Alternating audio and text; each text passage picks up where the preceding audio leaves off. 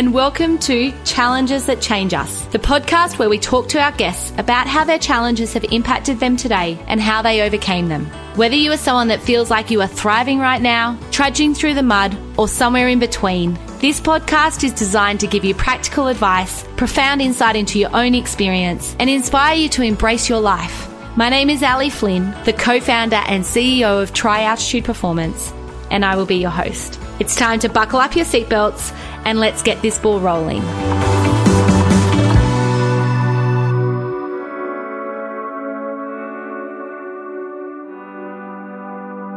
Okay, guys, I've been hearing from so many of you about the difficulties you're facing in accessing psychs and social workers alike. It takes so long to get in and see someone when you're not feeling good in yourself. It's disheartening to know that so many of you are out there struggling at a time in need. So I wanted to find a way to help you. And the best way I know how is to put a stopgap in place. I'm going to give you the exact tools that I've used and that I give to others around me to get better when they're struggling or facing adversity. Today, I'm thrilled to announce the Surviving for Thriving course, Discovering the Secrets of Resilience, a 6-week journey designed to empower your personal growth and resilience. This course has been meticulously crafted to help you navigate adversity, develop an arsenal of strategies to conquer overwhelming moments and create a well of resources at your fingertips. So if you're someone who's feeling overwhelmed and drained, if you're struggling to navigate challenges on your own, if you're trying to cope with uncertainty in your world or craving inspiration and personal growth, then this course is absolutely for you. Let's come together live for 1 hour a week for 6 weeks and talk about all things resilience, and not just with me, but with a community of awesome humans to help you along this road. I will record it in case you miss a week, but make sure you catch it live because there will be engaging content, awesome tools, and a great opportunity to ask lots of questions. I'm not just going to teach you this content. I'm going to help you apply it so that it is a real benefit for you. Because I love you guys so much and you have supported this podcast every step of the way, I wanted to do something extra special for you. In the future, this course is going to be $297, but because of your support, I wanted to give you the chance to do it with me this one time for $97. The best way for you to book right now is to jump into our show notes or into our Facebook group, Challenges That Change Us, and click the link. This will give you all the information you need and make sure you get a spot with us. DM me with any questions you have and absolutely tell your family and friends. This might be just the thing they need today. Let's shift gears and have an honest conversation about today's episode. It is about the suffering of thousands of people, men, women, and children of the Yazidi community. We tell the story of what happened in August 2014. The mass murders, the sexual violence and the slavery. I want to introduce you today to Salam, a brave and courageous man who lives here locally in Armidale. He shares with us his personal story, what life has been like for him, how he and many others left Iraq, and what the future holds for the Yazidi community. This interview touched my heart like no other.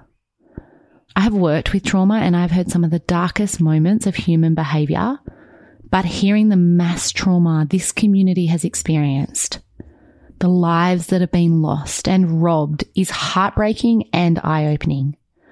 I'm so proud of Salam for finding a voice. I hope this episode is heard by many around the world. There is a trigger warning on this episode for murder, violence, war and slavery. And if any of this content disturbs you or stirs something up for you, please reach out to a support person or lifeline on 13 11 14. If this is not the right episode for you today, skip it and we will see you next week.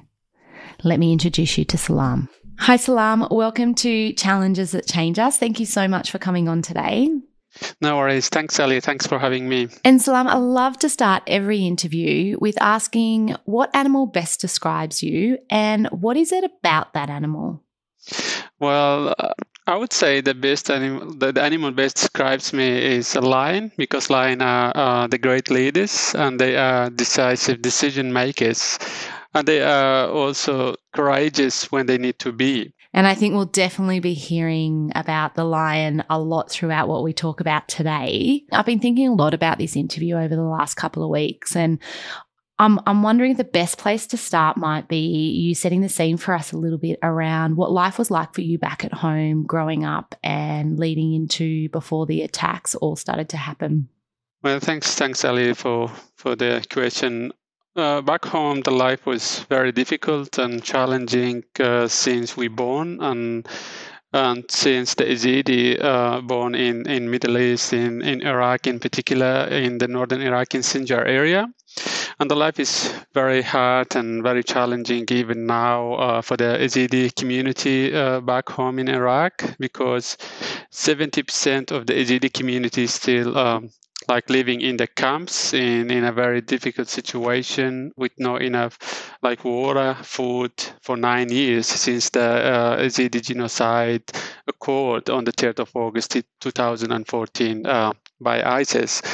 And the community back home wants to be out and wants to come to Australia, to Germany, to all around the world. They just wanted to be out of the country because of the ongoing genocides and not protecting the Yazidi community and not having a future to keep the culture and also to keep the community safe from the attacks and also from all these genocides back home. Are you able to explain to us what you mean when you say a genocide? Well, the Yazidi community has been, during the historic, been 74 times been genocided, and the last and ongoing one, still an ongoing, unfortunately, was on the 3rd of August 2014 by Islamic State in Iraq and Syria, ISIS, which resulted of 7,000 Yazidis being killed, and we still have more than 3,000 Yazidi who remains missing 9 years since, with no news. And the houses, 80% completely destroyed in Sinjar area and the villages around the Sinjar mountain. And the community been struggling in the camps, and there is no clear plan or any agreement between the Iraqi government or Kurdish government to support the Yazidis who lives in northern Iraq. And the Yazidi community and the Yazidi religion is one of the very oldest religions and the small minority in Iraq. And because they are very small, and like the humanity, one of our values, and the peace, one of our values, we always been genocided, and we have been the victims of the genocide by Islamic State or by Turkish and all our neighbors back home in Iraq, unfortunately. Yeah, and so you mentioned the word ISIS. So that's the word that's used to describe the people that came into attack, right? Yes, that's the Islamic State in Iraq and Syria. And what they did, like when they take over Sinjar, and before ISIS, we're living in Sinjar mountain, and there is villages around the Sinjar mountain where the Yazidi live is with our neighbors, like the Kurds and also the Arabic community. But when ISIS came to Sinjar, those neighbors, they were supported ISIS and killed us. And we've been living together for 100 years. But when ISIS came, they supported ISIS and they killed the Yazidi community. And also both governments, the Iraqi government, this is something important we have to mention. The Iraqi government and the Kurdish government were saying the community is safe and don't worry, we are here to protect you and the community. But when ISIS came, unfortunately, they just give the Yazidi community as a gift to ISIS, and they left the Yazidi community behind. And we knew that ISIS would come to Sinjar because they in Syria, which is 10 kilometers away from the area we live. And we tried to be out 3 months before ISIS, and the Kurdish government and the Iraqi government didn't allow the Yazidi community to be out. And they just left the community behind when ISIS came, and that's why it resulted of 7,000 Yazidis being killed and 3,000 still been missing, and the holy places and religion shrines, they completely been destroyed.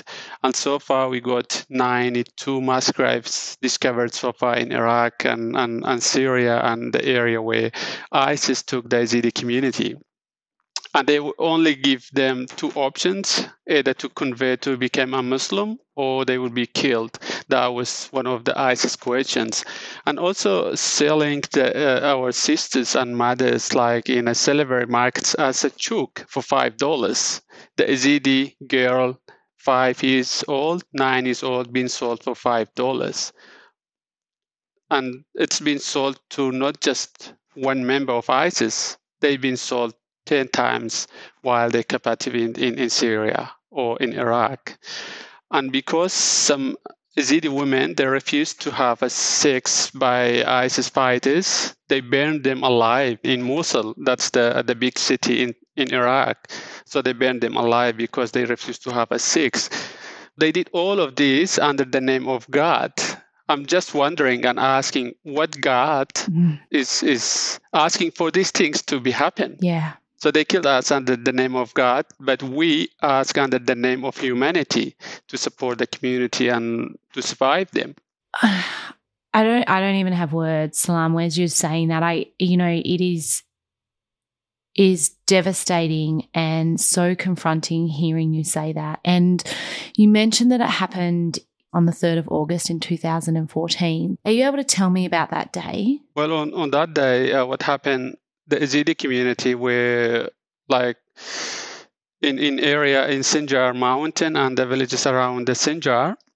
And on about 2 a.m. the night from the 2 to the 3rd, about 2 a.m., the ISIS vehicles, they came to the villages and they fight the community and the families, and they captured the elders and the women and the men, and they killed them in front of their family members and on front of their children.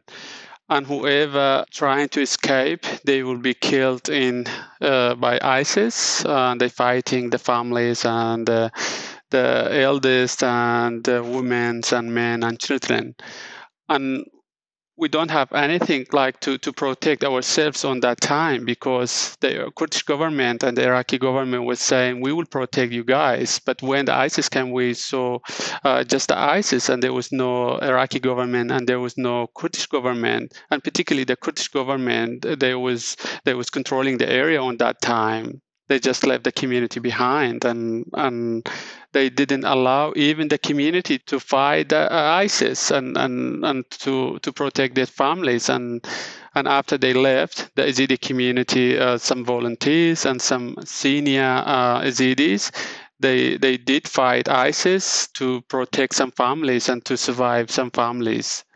And again, after the liberation of Sinjar area, again, if you go to the social media, the Kurdish government would say we liberated Sinjar area, or the Iraqi government would say we liberated Sinjar area, and which is 0% is true, and that's completely not true. The only one who survived Sinjar, liberated Sinjar, and the villages around Sinjar was the Yazidi community only, who took their gun from home and fighted ISIS to keep Sinjar and the mountain and some of the holy places to stay safe, and the families who went to the mountain. Because I was thinking as you were saying it, where was the rest of the world? Where were the people to come in and fight for you? Part of that I'm hearing is that the information that was coming out was actually inaccurate as well. But where was everyone? The only thing happened at the beginning was like the UN or the American. They did bomb ISIS car vehicles on the beginning, and that was the first thing that happened after the community said we're in a danger, and that's all happened. So that was happened by UN. But after that, unfortunately, as I mentioned, the both governments were saying we are supporting and we are fighting for the community, and they're taking advantage of that and receiving income support from the international communities.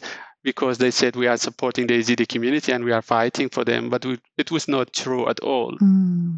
So where did people go? Like when you said that all started to happen, did everyone flee their homes? Where did they go? What did that look like? Well, they flee their homes to the mountain, and for some families, they just fled like walking from Sinjar to Syria, which is about 150 kilometers away, like the Sinjar and Syria, and in some area which is away about 10 kilometers, but we cannot go through that way because ISIS was in the middle. So some families, they flee to the mountain and they spend 2 weeks through 3 weeks without food, without drinks. And some people, I witnessed it and I saw them, they died because there was no water and there was no food for the community who went to the mountain. And some community members, they walk through the border between Syria and Iraq, and some of them, they went to Kurdistan by walking, and the rest being captured by ISIS, unfortunately. And we still have, as I said, 3,000 missing, including 2 uncles of mine. That must be so incredibly hard, not knowing, that number of unaccounted. We spoke about that the other day. I asked whether you have family that are unaccounted for, and just not knowing about whether they're alive, whether they're captured. Yeah, and the other important things I have to mention, that when they captured the Yazidi families, they took them to an area they call Talafar, which is away about 1 hour driving from Sinjar area. And the community will be captured by ISIS. They were there in Talafar, which is an hour away from Sinjar. They were there for 3 months. And during these 3 months, we said, if someone can support, if someone can assist, if we can get some help to survive these people, because an hour they away from here, if we have like the guns and stuff, we would be doing like to go and to try to survive them.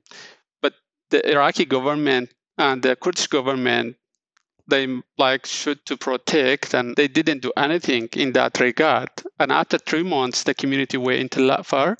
They just took them away to Syria and to all other countries, and they killed the rest of the men and the women. They keep them for sex and unfortunately and selling them in slavery markets in Syria and in Nineveh, in Mosul. And so, Salam, what was your journey through this? Like, did you go up to the mountain? How did you navigate through all of this? Well, at that time, I was a university student doing my degree in psychology. And I completed 4 assessments, and there was 6 to be completed. And I just came to Nineveh first. I was doing my degree in Mosul, in Nineveh.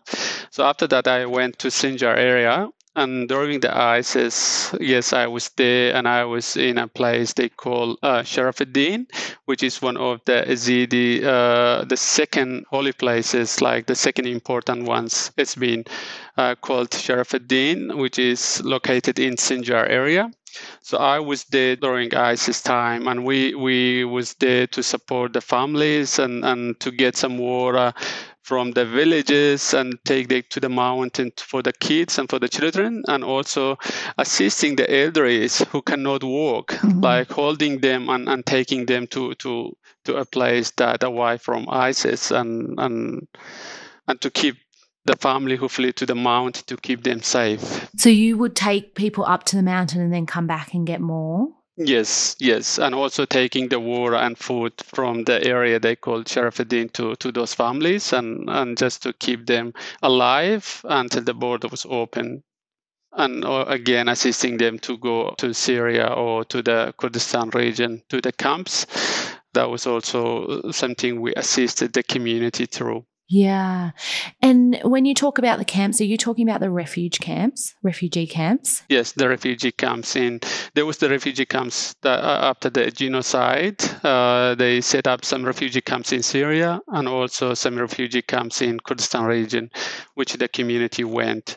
And some of the community members, they didn't stay in the refugee camps at all. They went all the way to Turkey and then in illegal way to Greece and to Germany. About 100,000 Yazidis, they fled in that way as well during the Yazidi genocide. And are you able to tell us a little bit about the refugee camps as well? Are you able to talk about what it was like, what the conditions were like? And, for some people, they won't know what a refugee camp is. Yeah, well, as I mentioned in the beginning, 70% of the Yazidi community still living in the refugee camps right now, without enough food, drinks, electrician, and with burning the tents every single day and killing the people again in the refugee camps in Kurdistan region and in Syria. And for some political reason, again, unfortunately, it's been 9 years, the Yazidi community living in the refugee camps in a very difficult situation and in a very dangerous because of the burning the tents and not feeling safe. They keep them in the refugee camps again. That's the Kurdish government to take the advantage when the parliament election or the federal election is happening, and they're taking their votes without their permission. And that's why they keep the community in the refugee camps for 9 years now, and with not even planning anything to get them back to Sinjar area and rebuild the houses and restart the life in Sinjar area. It's just like, it's so far removed from our reality here. And, just to think that is what you saw and what you experienced and what your family went through. I'm so sorry for that in every aspect. No, thank you. And right now, like the community who lives in the refugee camps, I won't even call the refugee camps, I will call the jail, because if you go there as a journalist or if you wanted to do the reports, they're not even allowing you to go and see the Yazidi community because they are not confident, because the community would say the truth and what happened to them because of these people. So if you go there, you have to go all through the Kurdish government, and they have to see what you wanted to ask. If that's something, the community would say the truth. They won't allow you to go there. Like if the community wants to be out, they have to go through the security point, which is by the Kurdish government. And some of the community members been arrested because they just write what they think it is true, and because of what they saying. I knew too many people being arrested by the Kurdish government and the Iraqi government because they said the truth and because they working for the Yazidi future, which is not allowed in that case back home. And just recently, a month ago, there was in 2 weeks, there was more than 1 million hate speech against the Yazidi community by the Kurdish religious leaders. They were saying the Yazidis burning the mosque in Sinjar, which is not true at all. And the Yazidi community, who was the one protected the mosque, even all this genocide, our religious didn't say to go and damage anything.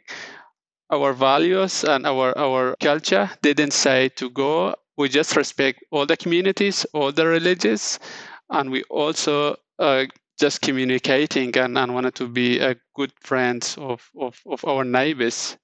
Even the neighbors did all these bad things to us. We didn't say anything, and we did protected the mosque. The ISIS were destroying the Yazidi temple or the religious shrines, but we protected the mosque. And because of the social media that someone was posting fake photos that the Yazidis were burning the mosque, we got about 2 million hate speeches in 2 weeks by the Kurdish religious leaders, and in a live videos without saying anything to them by the government. Why? So where is the human rights for the Yazidis in Middle East? And Salam, I heard you say earlier around the refugee camps, and being not exposed to this before, I always thought the refugee camps were designed, their purpose was to try and keep people safe. And listening to you, I can hear that is not the experience over there. Is that right? Yeah, that's right, unfortunately. And the community didn't have any job opportunities, and they didn't have any income from the Iraqi or the Kurdish government.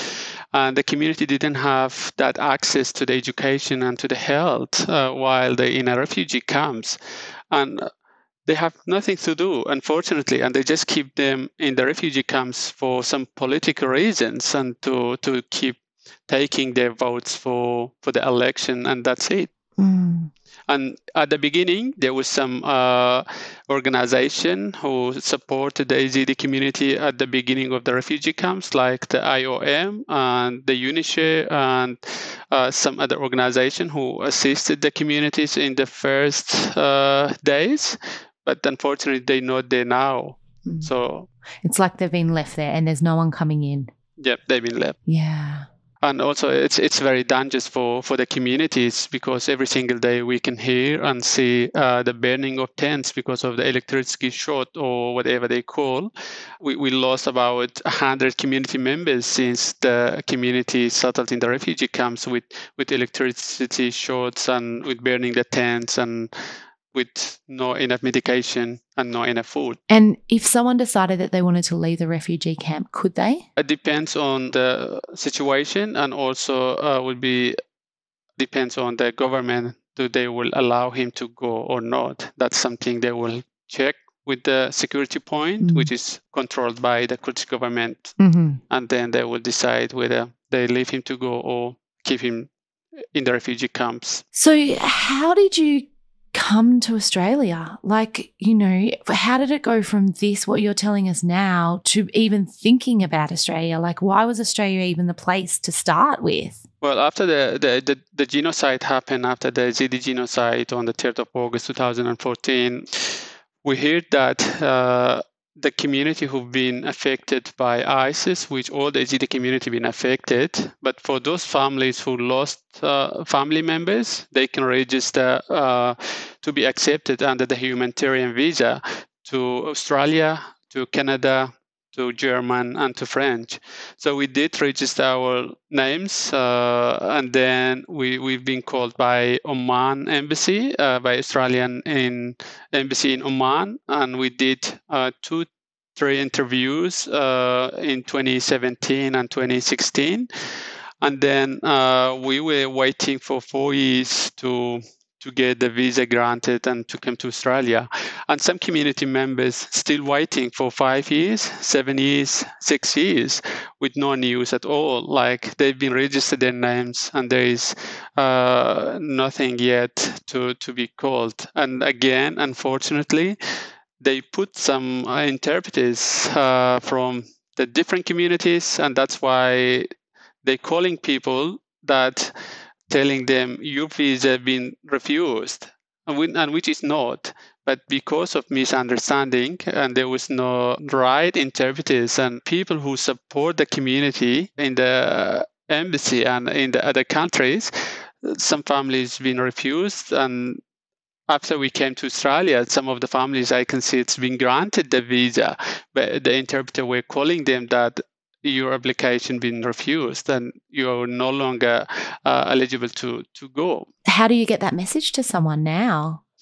It is very difficult, and we are trying to be in contact with all the decision makers. Like, for example, the Home Affairs. I've been meeting with the Home Affairs and passing all this information to them because they're not up to date about what's going on in Iraq and for the Yazidi community. So we are trying to pass all this information to the decision makers, to the Home Affairs, and to other countries even, because the community in a very bad situation. And some community members been waiting for 7 years with no news. Like, it's ridiculous. When you say waiting, you mentioned that you waited for a couple of years. Some people have been waiting for 4, some for 7. Where are they waiting? Like, what does life look like in that wait period? It is very difficult. And for example, my uncle, we did the interview together, the first interview and the second interview. And I've been here for 4 years, and my uncle is still back home in Iraq. And that's also mean if you are in a waiting list, like your children, they cannot get married.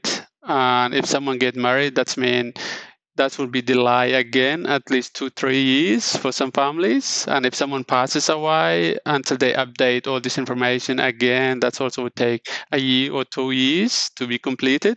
So it's been very difficult, and they are just in a waiting list, and they don't know what to do, and they cannot do anything because they're waiting. So if someone get married, that means they have to wait another even longer. And if someone passes away, it's the same. And if someone get married, it's the same. If someone has a new child, they have also again to wait at least 12 months to get the information updated, and which is very, very difficult for the family members who are in a waiting list. And when they're in a waiting list, where are they living? Some of them, they are living in Sinjar area, and some of them in a refugee camps, and some of them in Turkey, again in refugee camps.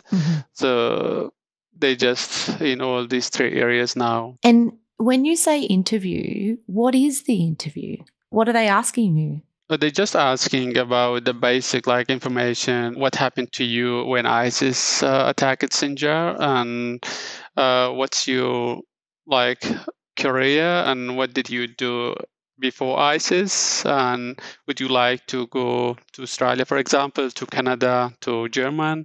So this sort of question, and also the health check. They do the health check for the people who've been granted. And is there a priority, as in when they ask those questions, does your answer dictate whether you're going to be the person that gets to go or not? No, I don't think that's the purpose of the interviews. The interviews, they just wanted to see what happened to you, and actually what you can do when you travel to Australia, and what benefit the government will get from you. Okay. So what you can offer the country you're going to. Yes. Right. And you mentioned you can choose. Do you get a choice in where you go, or they ask that question to see because they've got certain numbers of people that can go? Could you have chosen where you wanted to go to? No. So, for example, in French, they decided to take 100 families from the Yazidi community. So they tried to take the vulnerable people and who are in immediate need. But again, some people been traveled from other communities, and they registered them as Yazidis, unfortunately, and taking them instead of the Yazidi families who are in immediate need. Yeah. So that's happening from all the ways to take the advantage of the Yazidi community. And did anyone get to go with their family? Did they ever take a whole family, or was it if someone got to go, they were usually on their own? No, they go with the family, some of them, and some of them with their own. But what they told us during the interviews, which is very disappointing, they said when you get to Australia, you can sponsor your relatives, your brothers, your sisters, and your family, and they will be approved, and they will come to Australia after you go there.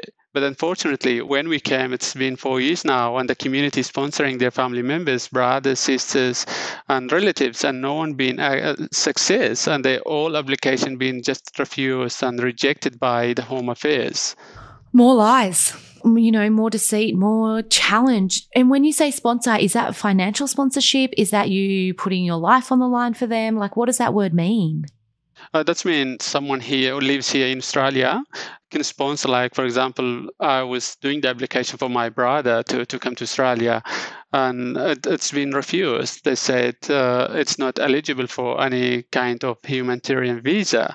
That he's not eligible? Yes, and I still don't know who will be the eligible. If the Yazidi community are not eligible, and going all through these genocides and the hardship and have nowhere to live, Yeah, I don't, listening to you, I'm like, I really don't know. And it is so hard to comprehend, when you're saying this, your experience that you went through, and we haven't even started with the transition over to Australia, but even just saying now that you've been told that you can reach out to your family and bring them across, and now you're reaching out and they're not coming, you don't know where they are. You don't know if they're safe. You don't know what that future holds for them.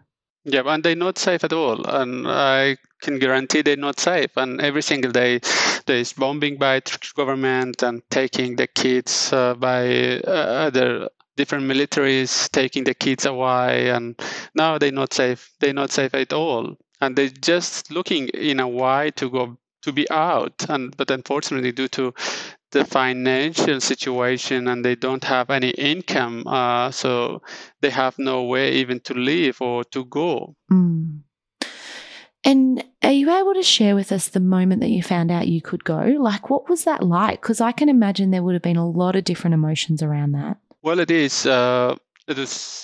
I've been called in on the 5th of July, 2019, and they said, "Are you ready to go to Australia on the 9th of July, which is two days?" I said, "Well, yes, I've been ready for 3 years or 4 years since the genocide." I'm very happy that I received that phone call from the Australian embassy in Oman.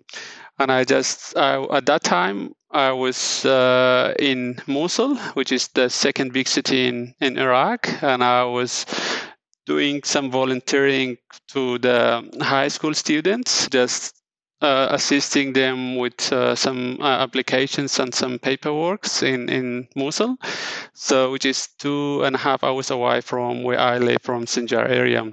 And I was volunteering, even I got my degree, there was no employment by the government, so you don't have any future.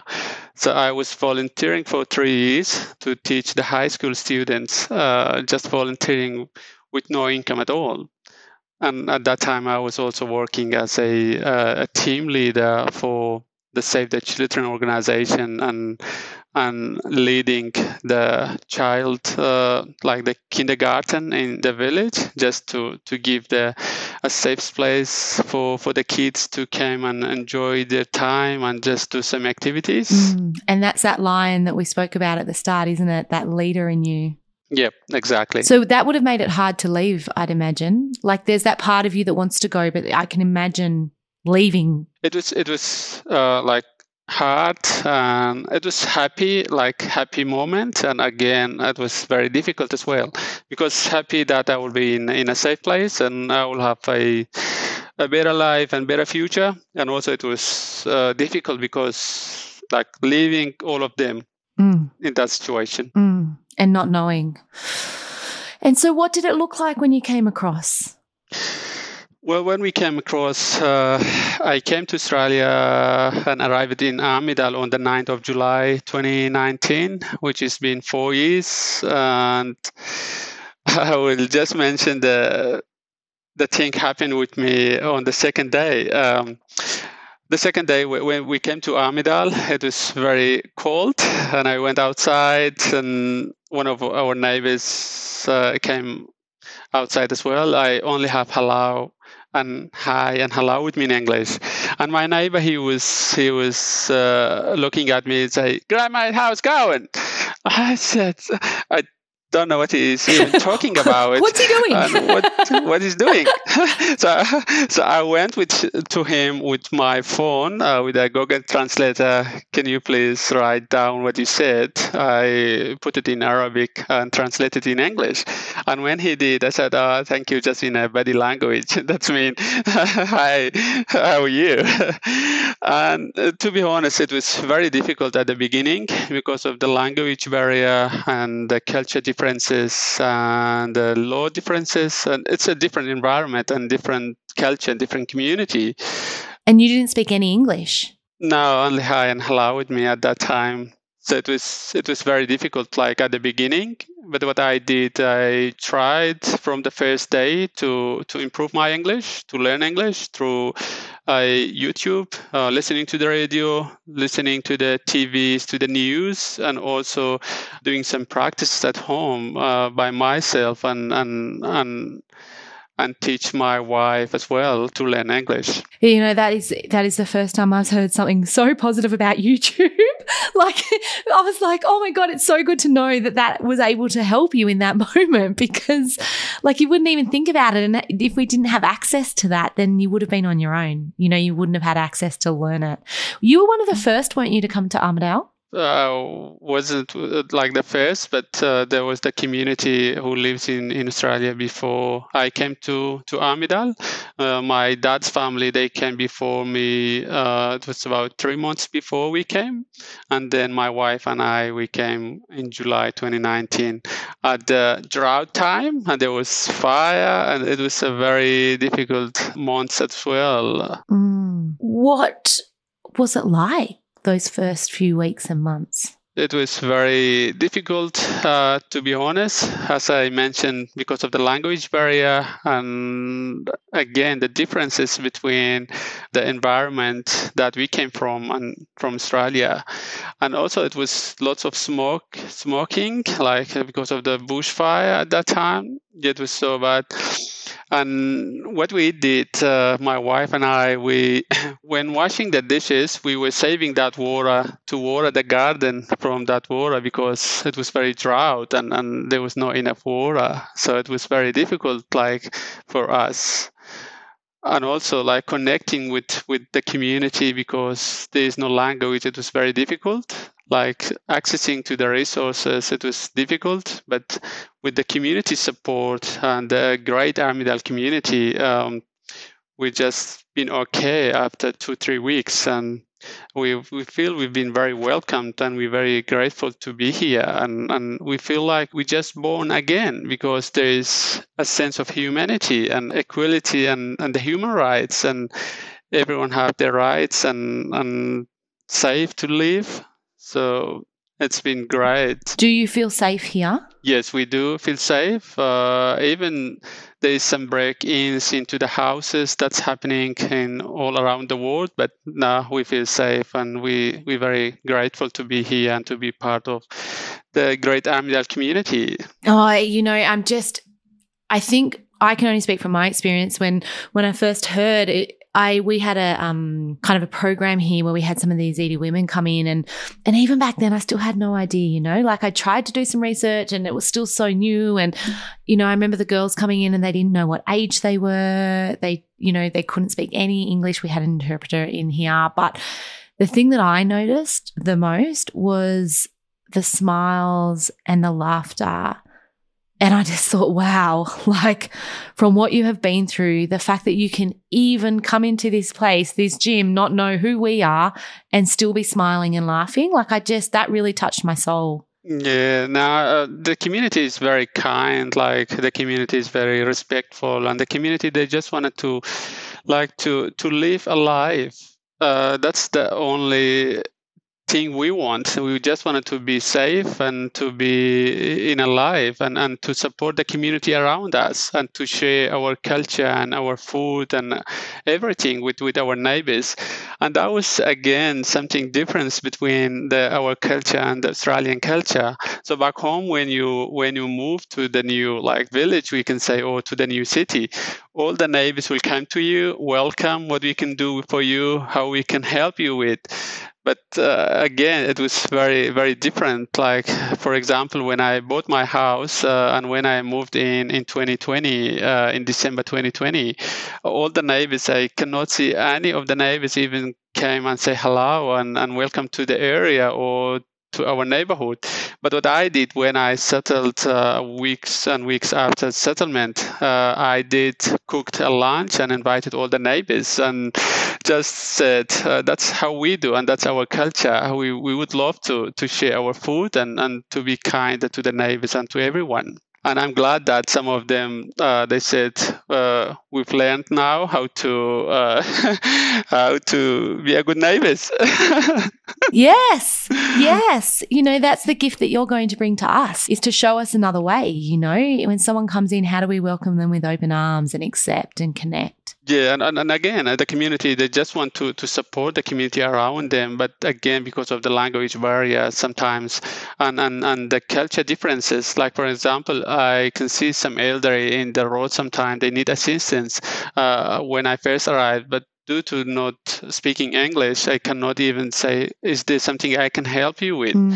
And some people may not even ask because they don't know what's the differences and what's the differences between the Yazidi and the Australian culture. I don't think I've told you this story, Salam, but my mum, I was over at her house the other day and all these kids came in and I was like, who are these children, Mum? And she's like, oh, they're my friends from up the road, and all these little Yazidi kids just come over and play for a few hours and then go home. And, but that explains it, right? Because when you move into the neighbourhood, the whole neighbourhood is your community. Yeah, that's what we expect, and that's what we say when we move to the new neighbourhood. That's we are part of that neighbourhood, and we no longer see ourselves as refugees. And I do, again, hate the terms of refugee because we're not refugees, and we feel we are part of this beautiful country and community. And let's talk about the future. Let's talk about what the future holds for you personally, and then we'll go wider into the community and everyone at home. So what does your future look like for you now? Well, it's been 4 years since I came to Armidale now, and I just lodged my application to become an Australian citizen. I'm waiting for Australian citizenship test, so hopefully it will be soon, and I will pass the tests, and then we can an Aussie. So the community looking forward to become an Australian citizenship. What will that mean for you? When you become an Australian citizen, what does that translate to? Well, that's the settlement being done, and I'm free, and I can teach some others how to become an Australian citizen and how to offer and how to contribute to the country and how they can support the community around us and how we can support each other as a community and as a human. And for me to become an Australian, that's something I would be very proud of, to become an Australian citizen, and that will guarantee the future of me and my family, that we can stay and we can contribute to the country and we can help and support the communities who is in need. And what about being able to go home? Is that something that you hope for one day? Is that something that is even possible, or is that just like you just know that you won't go back there? Well, to be honest, we still have like brothers and sisters and relatives who lives there. One day we are hoping like to visit them, but without becoming an Australian citizen. So when we go there, like people like myself, they may be arrested by the Iraqi or the Kurdish government because we are fighting for the Yazidi future, and we are working for the Yazidi community, and which is something not allowed to say back home. So that's also one of the reasons I wanted to become an Australian citizen before visiting my brothers and sisters, and just to get guaranteed that if I go there is someone can help if something happens. Yeah. And is it risky for you to be talking to me and talking out like this at the moment? Is there a risk associated with that?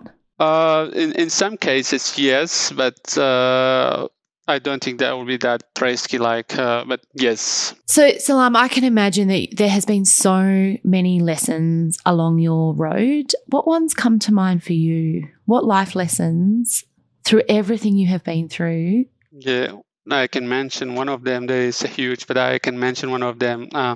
Be kind to yourself. Treat yourself like with the same compassion you would offer to the others, because sometimes we do a lot for all the communities and all the people in need around us, and we do forget about ourselves. So just be kind to yourself. Such wise words. And I know we haven't touched on yet, and I really want to give some space for this around the Yazidi language. You were telling me about this the other day, and I remember just thinking, what? Like, oh my God, it really shocked me. So can we just talk a little bit around the Yazidi language? Yeah, sure. And again, unfortunately, the Yazidi community came to Australia in late 2017 under the humanitarian visa and settled in Wagga Wagga, in Coffs Harbour, in Armidale, and in Queensland, in Tiomba. And so far, we have more than 5,000 Yazidis who lives in different cities in Australia. And again, due to non-Yazidis lives in Australia before the settlement, for some political reason, again, damaging the culture and the community, they call the Yazidi community as a Kurmanji community, which is completely different to the Yazidi community. And the language being recognized for the Yazidi community, if you're asking for interpreters, is the only option, Kurdish Kurmanji, which is completely different community and different culture and different language. And the Yazidi language is one of the very challenges the Yazidi community facing since the settlement. And there is the wrong surgery being done because of misunderstanding and not accessing the government department agencies because of the misunderstanding, and they didn't understand from each other, and even the community not understanding the Kurdish Kurmanji, but they shy. They say that I'm not understanding because what they have experienced back home and what they went through. Because back home we're not allowed to say if something wrong, we say that's wrong. So the community, they're not even saying that, even they're not understanding. But this is very dangerous. And community members been waiting for 12 hours in the emergency because there is no Yazidi language in the interpreting system and not understanding from each other. If they book and Kurdish Kurmanji interprets for them, and that takes 12 hours, and if that patient dies in the emergency, who will be responsible for that? So the very challenging is the Yazidi community facing is the Yazidi language. And also we see the language is one of our identity. To be called the Yazidi language is also one of our identity. And even the sanctuary president, Jeff Siegel, I wanted to thank him through this interview, and myself. We did try to submission and write it all the information and the differences between the Yazidi language and the Kurdish Kurmanji, and getting the support letters from all the organizations and from health and from all different agents services. And the both submission been refused by NATI, unfortunately. And it's very disappointing. And the community needs to get the Yazidi language be recognized and employ some Yazidis to interpret for the community for a smooth communication and understanding from each other. And instead of like spending $1 billion in papers in a Kurdish Kurmanji writing for Yazidi community that no one can even access, they can just recognize the Yazidi language in the system and employ some people, and that's it. It's not a big deal if they wanted to solve, but again, I can see it's been more political again, even here. Yeah. Oh. And changing the language and the identity. Yeah, and I had no idea until you told me that the other day. That was new information. And I remember just thinking, like you said, it's part of your identity. It is. And the community, like, who've been traumatized. It's like, for example, myself, if someone called me, you are a Kurdish Kurmanji, I won't be happy at all. I do respect them, but I'm an Yazidi. Yeah. It's not accurate. No. And let's talk about Armidale and what support you've received since arriving. Well, since we are arriving, I just want to again to thank all the community who lives in Armidale, and we are very grateful to be here and to be part of this beautiful community and country. And well, since we came to Armidale, all the community, they're just smiling to us, giving love and supporting us in all the ways, starting from volunteering and ending with citizenship test and supporting them to become a citizenship. We are very grateful to be here, and we're receiving all the support from every single one who lives in Armidale and in the community, not just the services, again, from the community itself as well. And from the Aboriginal community, and we are in a very good relationship with the Aboriginal community, and we are inviting each other in events and in celebrations and in commemorations. That's something, again, we are very proud and happy to be connected with all the communities who lives in Armidale and in Australia. And we are always here to help and support in any way we can to make sure that the community around us also feel that we can contribute something. Yeah.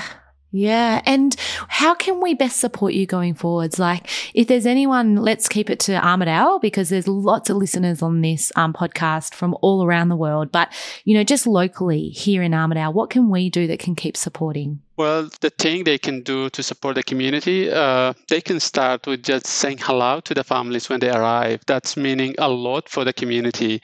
If someone first arrives, if if you just go there, hi and welcome, and we are here if there is something we can help you with, that will mean a lot for that family who just arrived.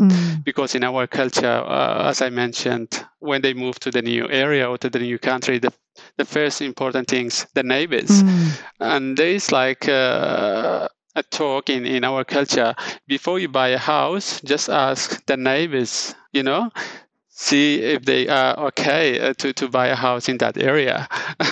So I would say the first thing, just say hello, and if there is something we can help you with, and they will start asking if there is anything needs to be done or to be like something in need to help them.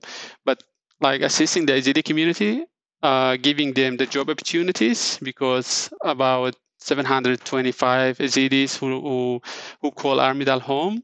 And job opportunities, it's been a bit of challenges now for the Yazidi community, and people ready to work, and they very happy to become an employee in all different sectors, like the mechanic or all different services. They have experience. Some of them may need just some support around the language barrier, but they do have a good experience. So just give them a chance and support them. And I'm pretty sure they will be ready in 2 months or 1 month. And there's so much support to get them ready as well. I think it's a big thing. If they're not quite there yet, I know that that's part of what you do in your work, is getting people ready. Yep, exactly. And what I did, like I would say myself as an example, I did some volunteering at the beginning, and then just doing a bit and a bit. So now I'm working as a full-time with all the support that I'm receiving from people around me and from the Amidal community. So that's, again, if you wanted to support the community, just be with them and help them to get employed, and also giving them the job opportunities. And you're doing an incredible job, Salam. You're doing such an incredible job. Before we finish up, I was thinking, if you could send a message or say something to your family that are still back over home, what would you say to them? Well, the message is I'm wishing and hoping like to meet with the people who are still missing one day. Yeah. Salam, I don't have enough of a way to express to you how I feel about this interview today. Like, you have come on here with so much courage and bravery and awesome Aussie language. Like, to think that you have only been here 4 years and you walked into this country being able to just say hello and hi. I mean, I love how you say Australia, by the way. You have nailed that. But I just honestly, like, it's not easy. It's not easy to come on and talk about. And we really thought about it, didn't we? We really thought about whether we were going to go ahead with this interview or not. Yep. But yeah, and so I just, from the bottom of my heart, from the very depths of my heart, I just want to say thank you for coming on and sharing your story with us today. Thank you. Thanks, Ali. Thanks for having me, and thanks for giving me the opportunity to talk a bit about what we went through, and to the audience that who we are, why we're here today. Thank you so much. Yeah. And Salam, I love to ask at the end of every podcast, who or what in your world truly makes you belly laugh? And that seems like a really odd question to ask at the end of an interview and an episode that we've just recorded, like you and I have. But the reason why it's so important is exactly what I said to you when I met the Yazidi women when they walked into my gym, is that it is truly a mark of human spirit that you can still find joy and laugh after such traumatic experiences. Well, thank you. The thing make me really laugh is funny videos, like videos of animals or children or unexpected situations. That's make me really laugh. Yes. And do you watch them often? Yes. I try to watch them every night because what we do, it's a bit heavy, the job we do. So I'm trying to at least to see 1 or 2 videos that makes me really laugh. Just to close that off, I love that you say a bit heavy, like that description of what we do is a bit heavy. I'm like, what you do is incredible and it is so heavy, but you get up every day and you are really making a difference and you are really having an impact. And I feel privileged to have met you. And I know this is absolutely not the last time we're going to be having a conversation. Thank you. Thanks, Sally. Again, thanks for having me, and thanks for the opportunity that gives me to talk a bit about what's going on and who we are and how we can support each other. So thank you very much. Thanks, Ali. I feel so privileged to have met Salam and share his story. There were moments in this interview that we both had to stop and take a breath just so we could continue. Salam spoke so honestly and openly about what he has seen and what he has experienced, and it wasn't easy. I asked Salam after the interview if there's anything else I can share with the audience that might be able to support the Yazidi community.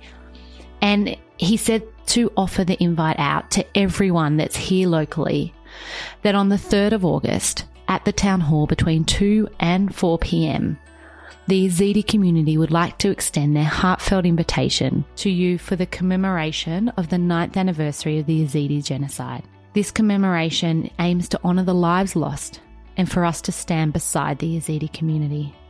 So if you're here, I will be going along and we welcome you with open arms.